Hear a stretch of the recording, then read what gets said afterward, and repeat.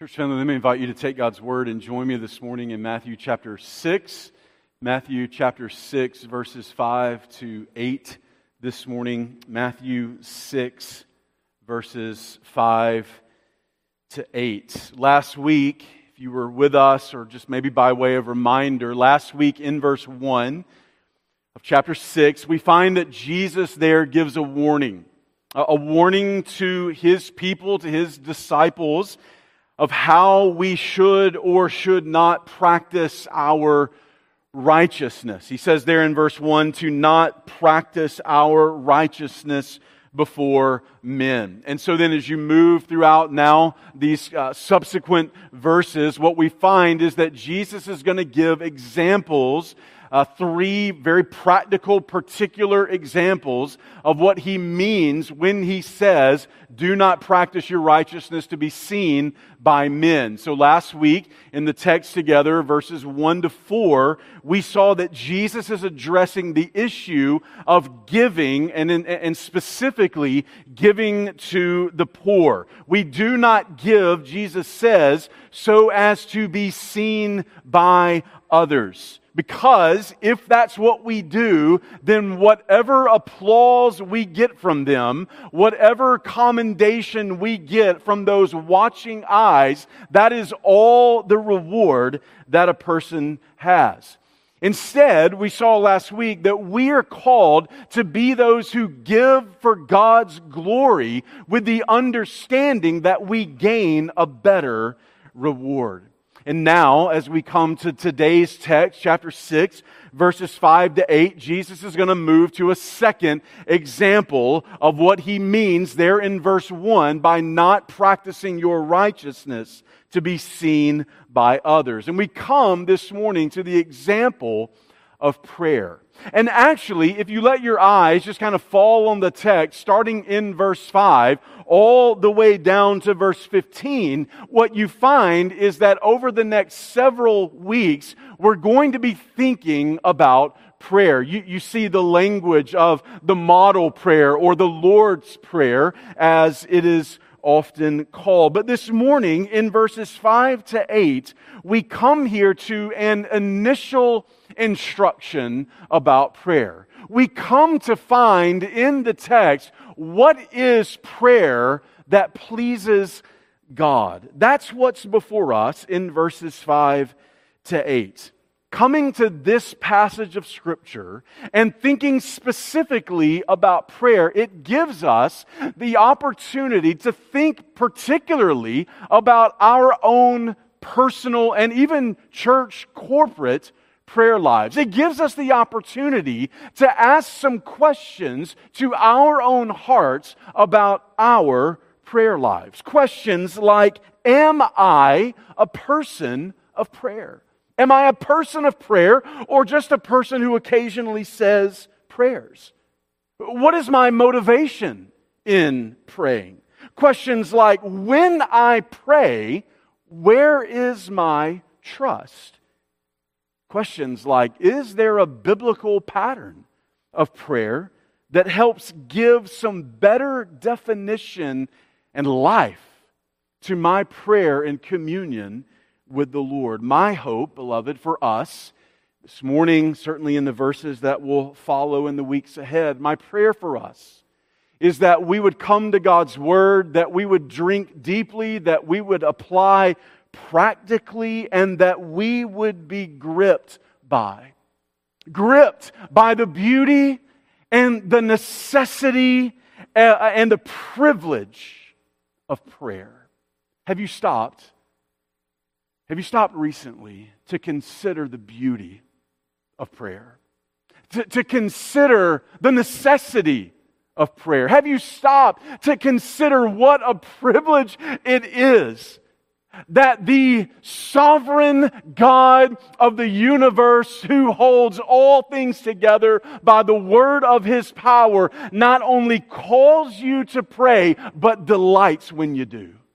Have you stopped to consider that as of late? My prayer is that as we think about these texts together, that we would deeply commune with the Lord through prayer that pleases God.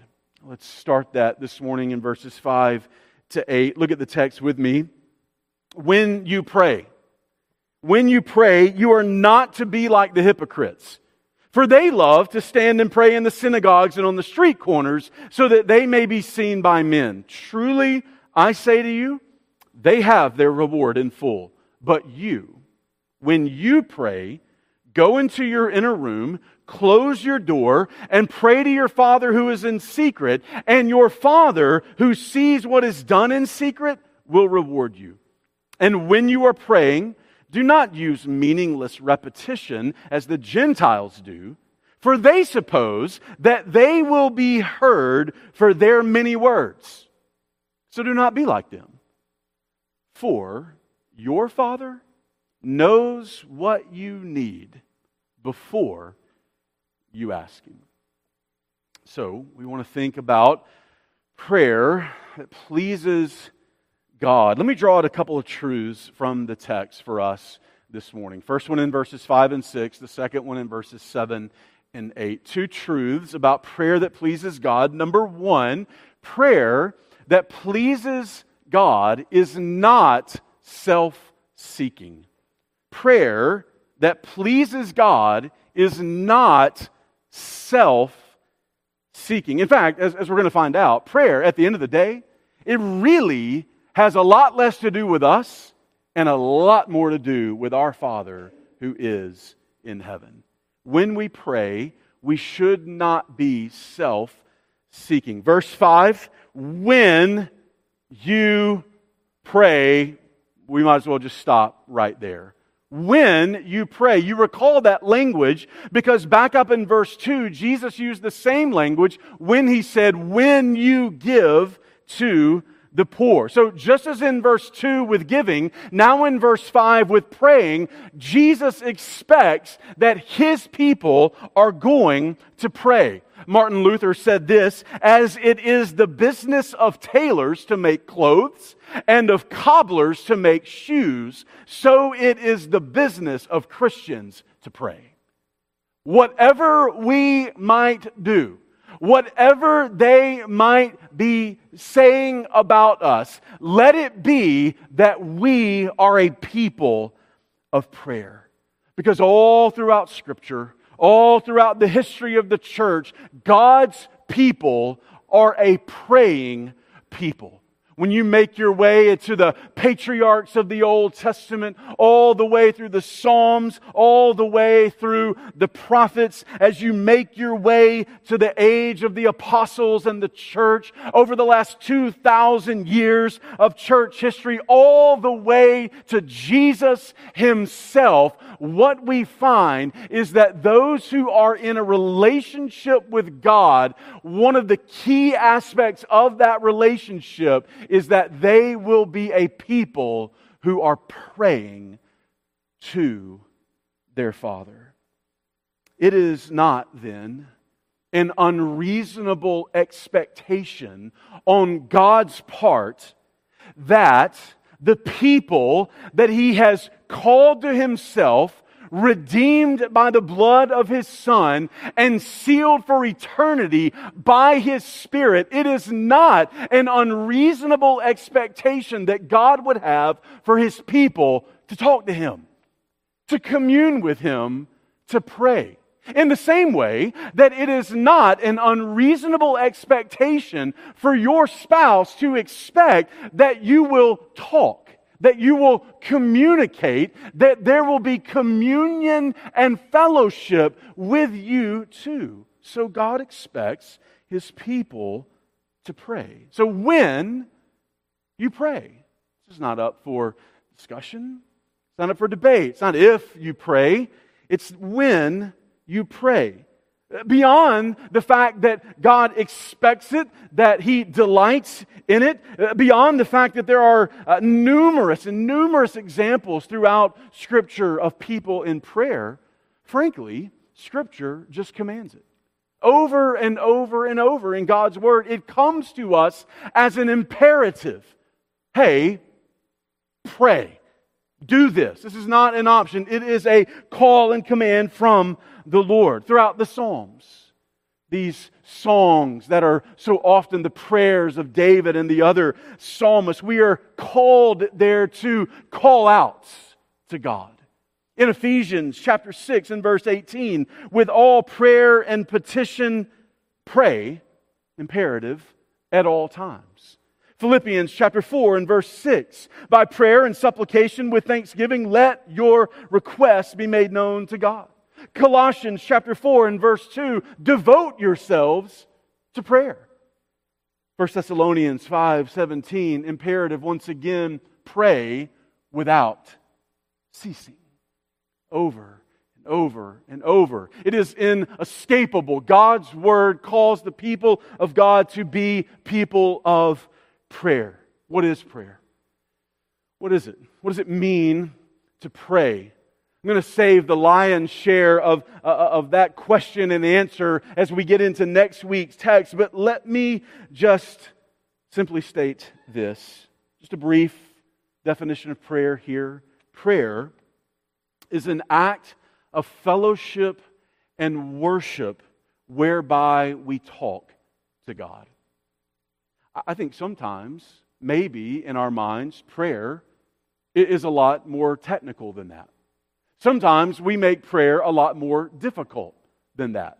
But I think the reality, as we see it in Scripture, is that prayer is an act of fellowship and worship unto God, whereby we just simply talk to God. Again, maybe a bit more on the definition of that next week.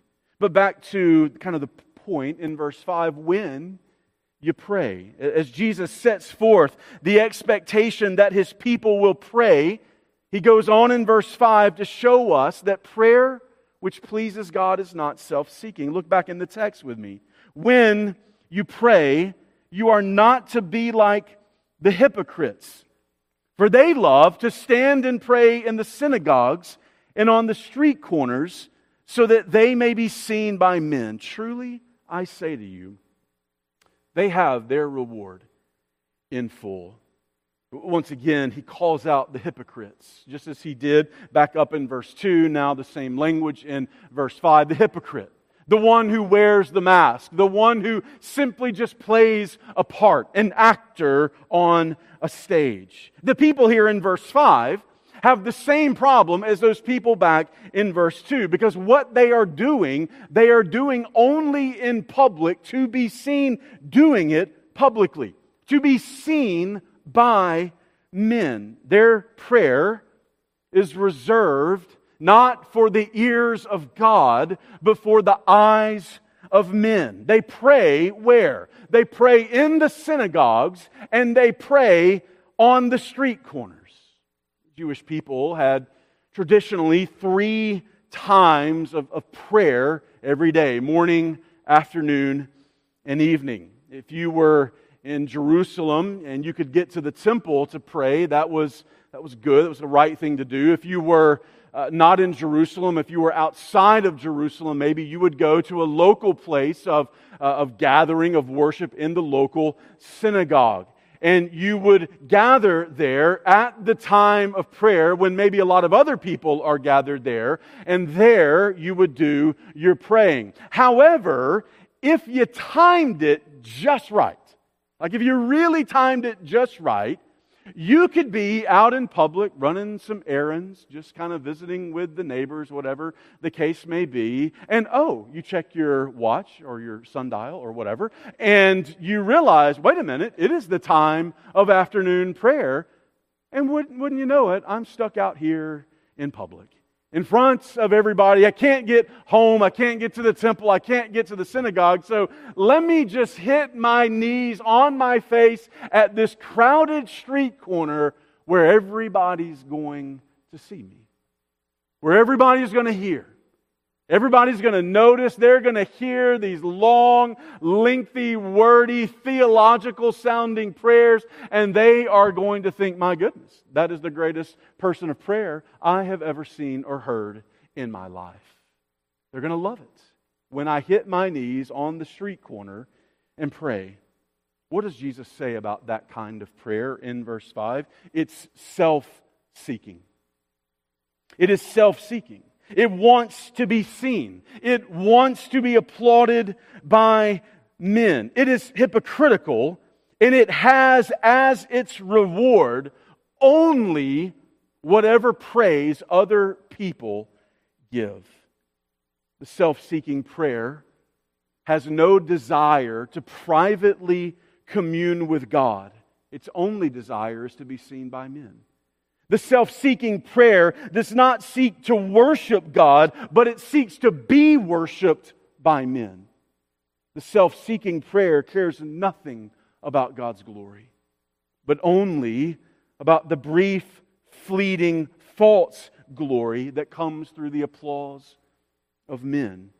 The self-seeking prayer makes a big show of prayer in public while neglecting prayer in private. Jesus says that kind of prayer is hypocritical. It's just a show. Just a mask that you're putting on in that moment, and it carries no real reward. Charles Spurgeon said this, "Lord, never let me be so profane, to pray to Thee with the intent of getting praise for myself." So Jesus then, in verse 6 now, offers instruction to us about how do we avoid self-seeking prayer. Look in verse 6. But you. The attention clearly shifts here. We're not talking about the hypocrites on the street corner anymore, but you. Again, with this expectation that we will pray hanging over us, but you, when you pray, go into your inner room, close your door, and pray to your Father who is in secret. And your Father who sees what is done in secret will reward you. What does Jesus mean here? Is He condemning public prayer, praying in public? Well, we know that's not the reality. Jesus Himself would pray publicly. We would see His disciples, other saints do the same. Does Jesus mean here that the only suitable location for prayer is behind a closed door in an inner room? No, I don't think He means that either. If we are to pray at all times, then we will often find ourselves praying outside of an inner room, outside of a closed door. So then, just like last Sunday with the instruction about giving, the point is very similar, is it not? When you pray, don't make a big deal about it. Just pray. Don't make a big deal about it. Don't practice, verse 1, your righteousness to be seen by men. Do not talk about how much you pray. Do not broadcast your prayer life, what you prayed for whom you prayed, or how long you prayed. Avoid social media posts that say, well, I was out on my prayer walk for 3 hours this morning. People don't need to know that. They don't need to know if you're prayer walking. If you want a prayer walk, great. Prayer walk to the glory of God. I don't need to know that you prayer walked for 3 hours this morning. Just pray. Meet with your Father. Does it matter if people know that you have been in prayer? Beware of this, because once they like your Facebook post about being on a 3-hour prayer walk yesterday, you know what they're going to do? They're going to quickly keep scrolling, and they're going to like another post about cute puppies and another one about homemade chocolate chip cookies right after that. And where is your reward? It's gone. It's gone. And that little click, that little like, that's it. That's your reward. Flashes, you feel good because you got another like on the Facebook post, and then it's gone. As they keep mindlessly scrolling through their Facebook feed. Beware of this. And instead, verse 6, what does Jesus say?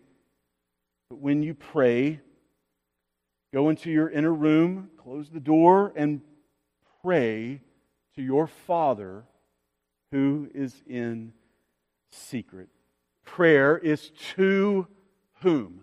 It is to your Father. It is not for the eyes of others. It is to God, not unto men. Remember last week, everything we do, all of our lives is lived coram Deo, before the face of God. God is in the secret places, verse 6 is telling us. And in that secret place, He is to be the object of our prayers. God is the lone recipient of our prayer. And more on this, I think, next Sunday. But God is the lone recipient of our prayer because God is the only one who can do anything about that thing for which we pray. That's why God is the lone recipient of our prayer. Because it is only God who can save. It is only God who can heal. It is only God who can convict.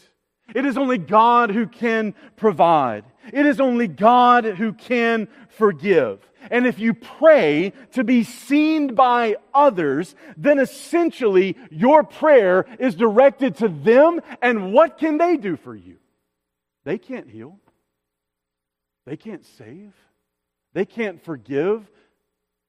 They can't ultimately provide.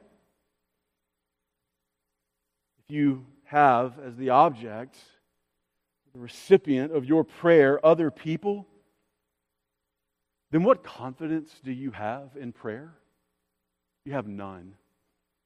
Because if you're just praying to be seen or heard by others, you can then have no expectation that your prayer will be answered.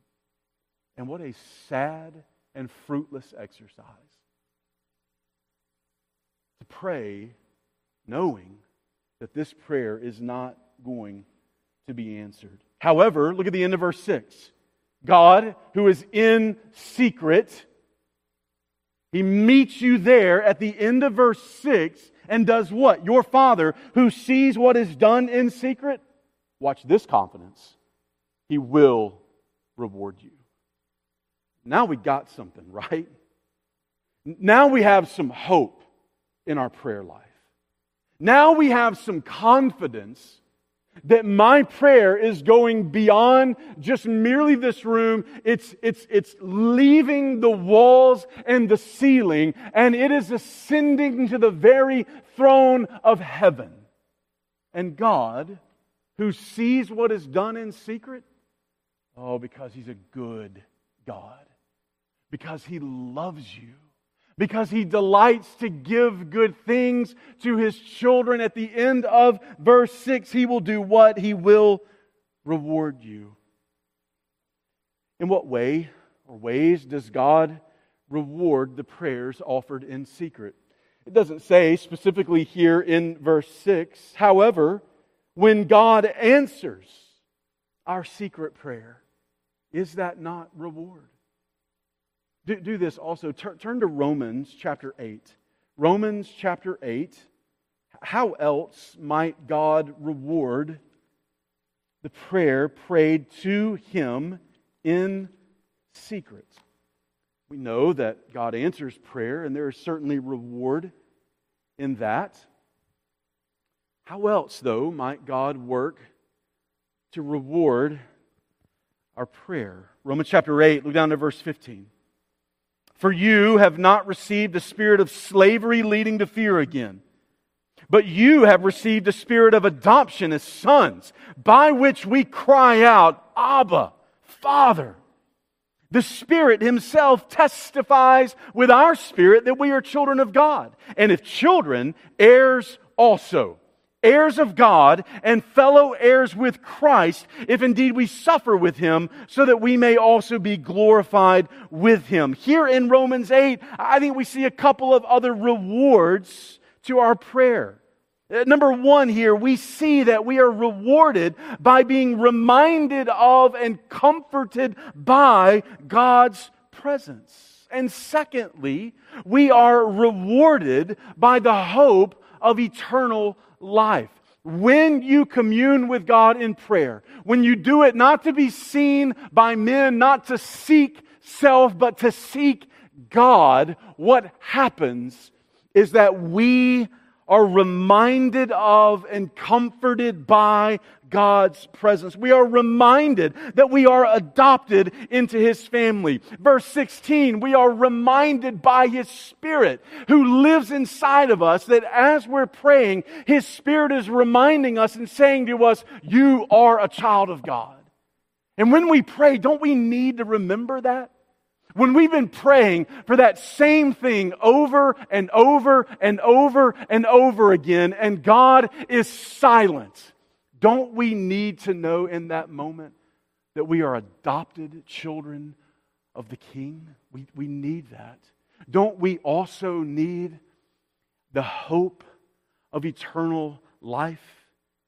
If you're heirs of God, you're heirs of Christ, and you're going to be glorified with Him.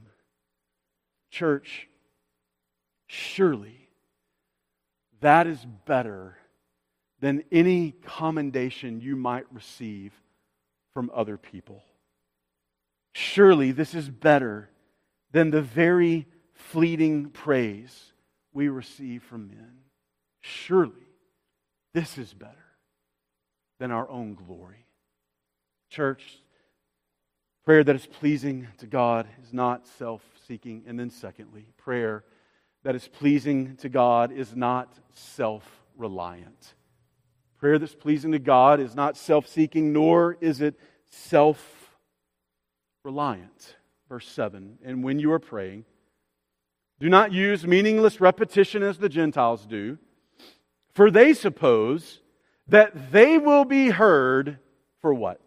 For their many words. Jesus here, verse 7, the instruction is, don't heap up meaningless phrases, meaningless repetition as the Gentiles do. Throughout really the history of the world, there's been a common theme surrounding the prayers of lost people to their false gods. And that common theme has been that of meaningless repetition and many words. You get at least a couple examples of this in Scripture. Let's just look at one of them. 1 Kings chapter 18. 1 Kings chapter 18. Men, by the way, if this is not familiar to you, you have a lot of reading to do this afternoon before discipleship group tonight. All right? 1 Kings 18. You remember the story. It's Elijah the prophets of Baal on Mount Carmel. We're going to find out whose God is the one true and living God. Enough of this division, enough of divided hearts. Let's settle this thing right here. 1 Kings chapter 18, you remember that the contest essentially is we're going to build an altar, we're going to throw a sacrifice up there, and whichever God consumes that sacrifice with fire, that's the one God. And everybody's like, sure, sounds like a great idea. Chapter 18, look down to verse 26.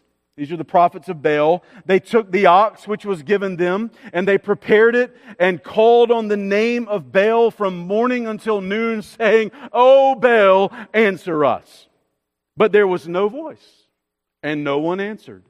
And they leaped about the altar which they had made.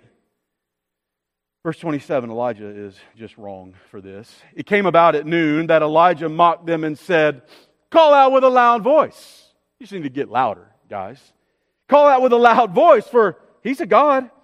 Either He is occupied or gone aside. He's in the restroom, maybe. Or is on a journey. Or perhaps He is asleep and needs to be awakened. So they cried with a loud voice and cut themselves according to their custom with swords and lances until the blood gushed out on them. When midday was past, they raved until the time of the offering of the evening sacrifice, but there was no voice. No one answered, and no one paid attention. All day long, they jump, they scream, they cut, they beg, they plead, no one answers. They think that if they'll just shout loud enough, they think if they'll just seem penitent enough, they think if they heap up just a whole lot of words, that's going to awaken and unleash the fire of Baal. But no one hears, no one comes, no one answers. And back in verse 7, Jesus is saying, don't be like that. Don't do that. Don't pray these meaningless, repetitive prayers thinking that that's going to move the heart of God. What does he say at the end of verse 7? They suppose that they will be heard for their many words. Our prayer should not depend on our ability to string together the right combination of words. Our prayer and the answer to prayer doesn't depend on us. It depends on God.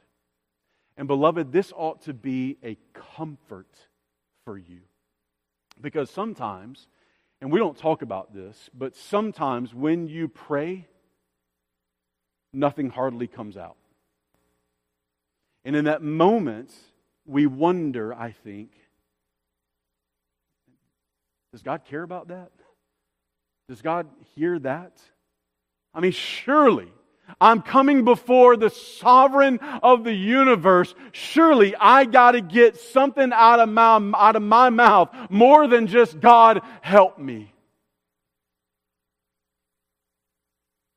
When we do that, we think we will be heard for our many words. And Jesus is saying, don't be like that. You don't have to be like that. When we pray, we don't need to pre-plan how we can create wordy prayers, flowery prose, or impressive theological statements. I don't think God cares a whole lot about those things. God cares most about a broken and contrite heart. That's what He doesn't despise.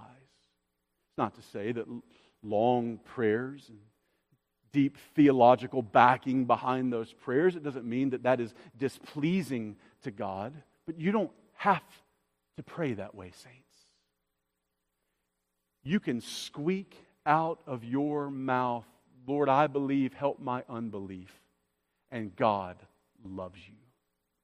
God delights in you in that moment. God hears you, sees you, cares about you, and is going to move for your good, even when that's all you can squeak out of your mouth. Because it doesn't depend on self. Let your prayer be from your heart, a free flowing, pouring out of your heart to God. Look in verse 8. Don't be like them. Why? Why? For, here's why. Your Father knows what you need before you ask Him. It is haunting there in 1 Kings. No one heard. No one showed up. No one answered. But your Father, dear saint, there's that language again, right? 10 times in chapter 6, your Father. Not your distant, cold CEO. Not merely just a creator who made you and then walked away to let you figure it out on your own, but your Father. Good, kind, loving Father. What does He know? He knows what you need before you even ask it. Many words, therefore, are not necessary. Why? Because we don't inform God about anything. Omniscience learns nothing.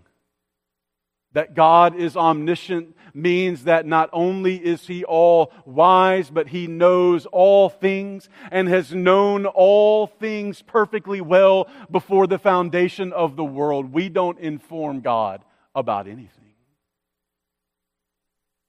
He's all-knowing. We don't make Him aware. And so in prayer, we don't rely on self and our ability to unlock God's power by the right combination of words. In prayer, our hope is not in self, but in God. Our hope is in God who delights in you, beloved. He delights in you. And then He's bound by His covenant promises to you to provide, to meet your needs, and to be with you. Saints, do you find comfort here? You should. You should. I know that there is something in us that thinks when I come to pray, I need to have my act together. I'm talking to God. So often, the prayers in the Bible come from people who don't have their act together. Read the Psalms. Read the Psalms. That's real life stuff. God, these people hate me, and I am despairing of life. Will you help me? And God rewards that prayer. Because it doesn't depend on self, it depends on God. Find comfort in that, church. And let that bolster your prayer life. Let me ask and answer very quickly one final question. I think that naturally arises out of verse 8. If God knows what I need before I pray, then what's the question? Then why pray? Why do it? Why pray if God already knows what I need? Well, the basic Sunday school answer is because He told you to, all right? But we probably need a little more than that, maybe. So, why pray at all if God knows what we need before we ask? Because here's what prayer does, among so many things. Prayer draws you deeper into the heart and the will of God so that in prayer you learn to hope in God.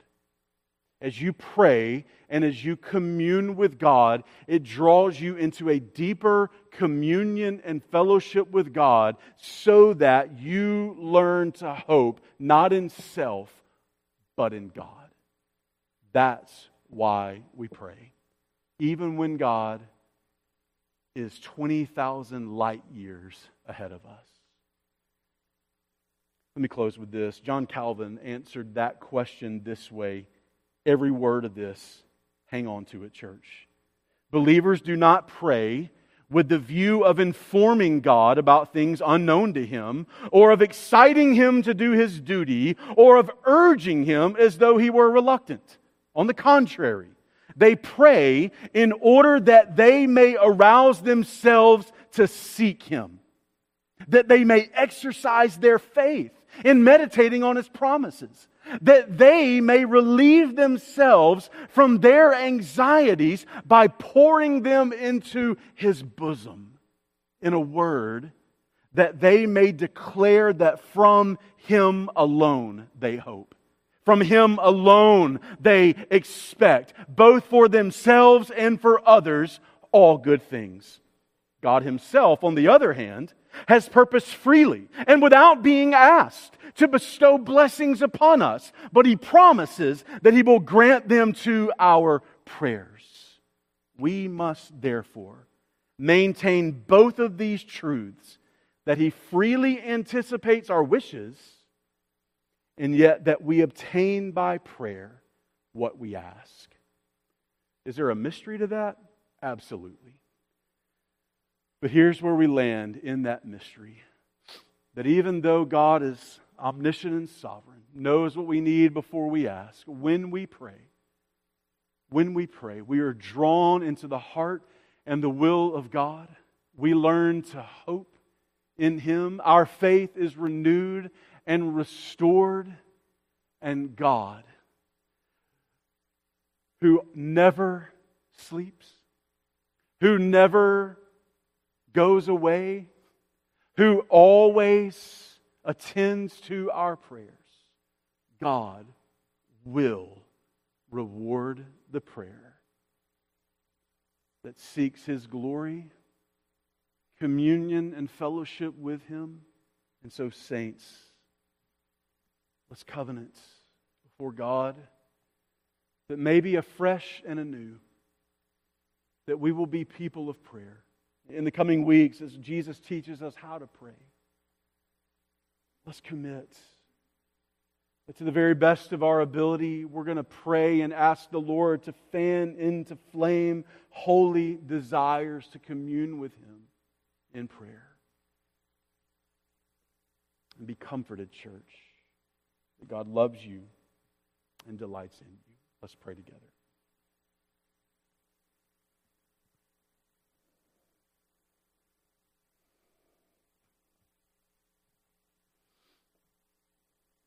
God, there is much to consider in this text.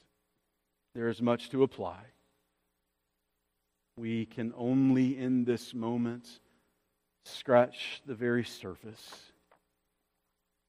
of the beauty and the depth of prayer.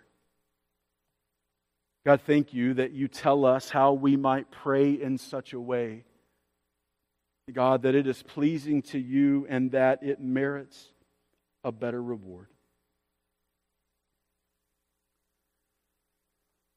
So, God, you know your people in this room. God, you know their needs, their hurts. God, you know where they need to be binded up, Father, in faithfulness and love from you. God, you know how they need to be provided for. God, you know the deep agony in their hearts. God, you know their sorrow, their longing. God, you know and you care about even the fact that some have prayed and you, for whatever good reason, God, you have been silent. God, you know that they wonder. God, you know that they believe, but they have unbelief. Oh God, help them. Draw them. Awaken in them, oh God, a glorious picture of what it means to pray not for self-glory and not upon self-reliance. God, to pray to you. God who knows what we need before we ask. What a God you are. God, how omniscient you are.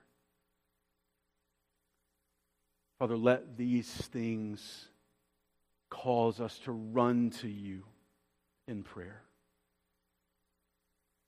So, Lord, do your work by your Spirit into our hearts.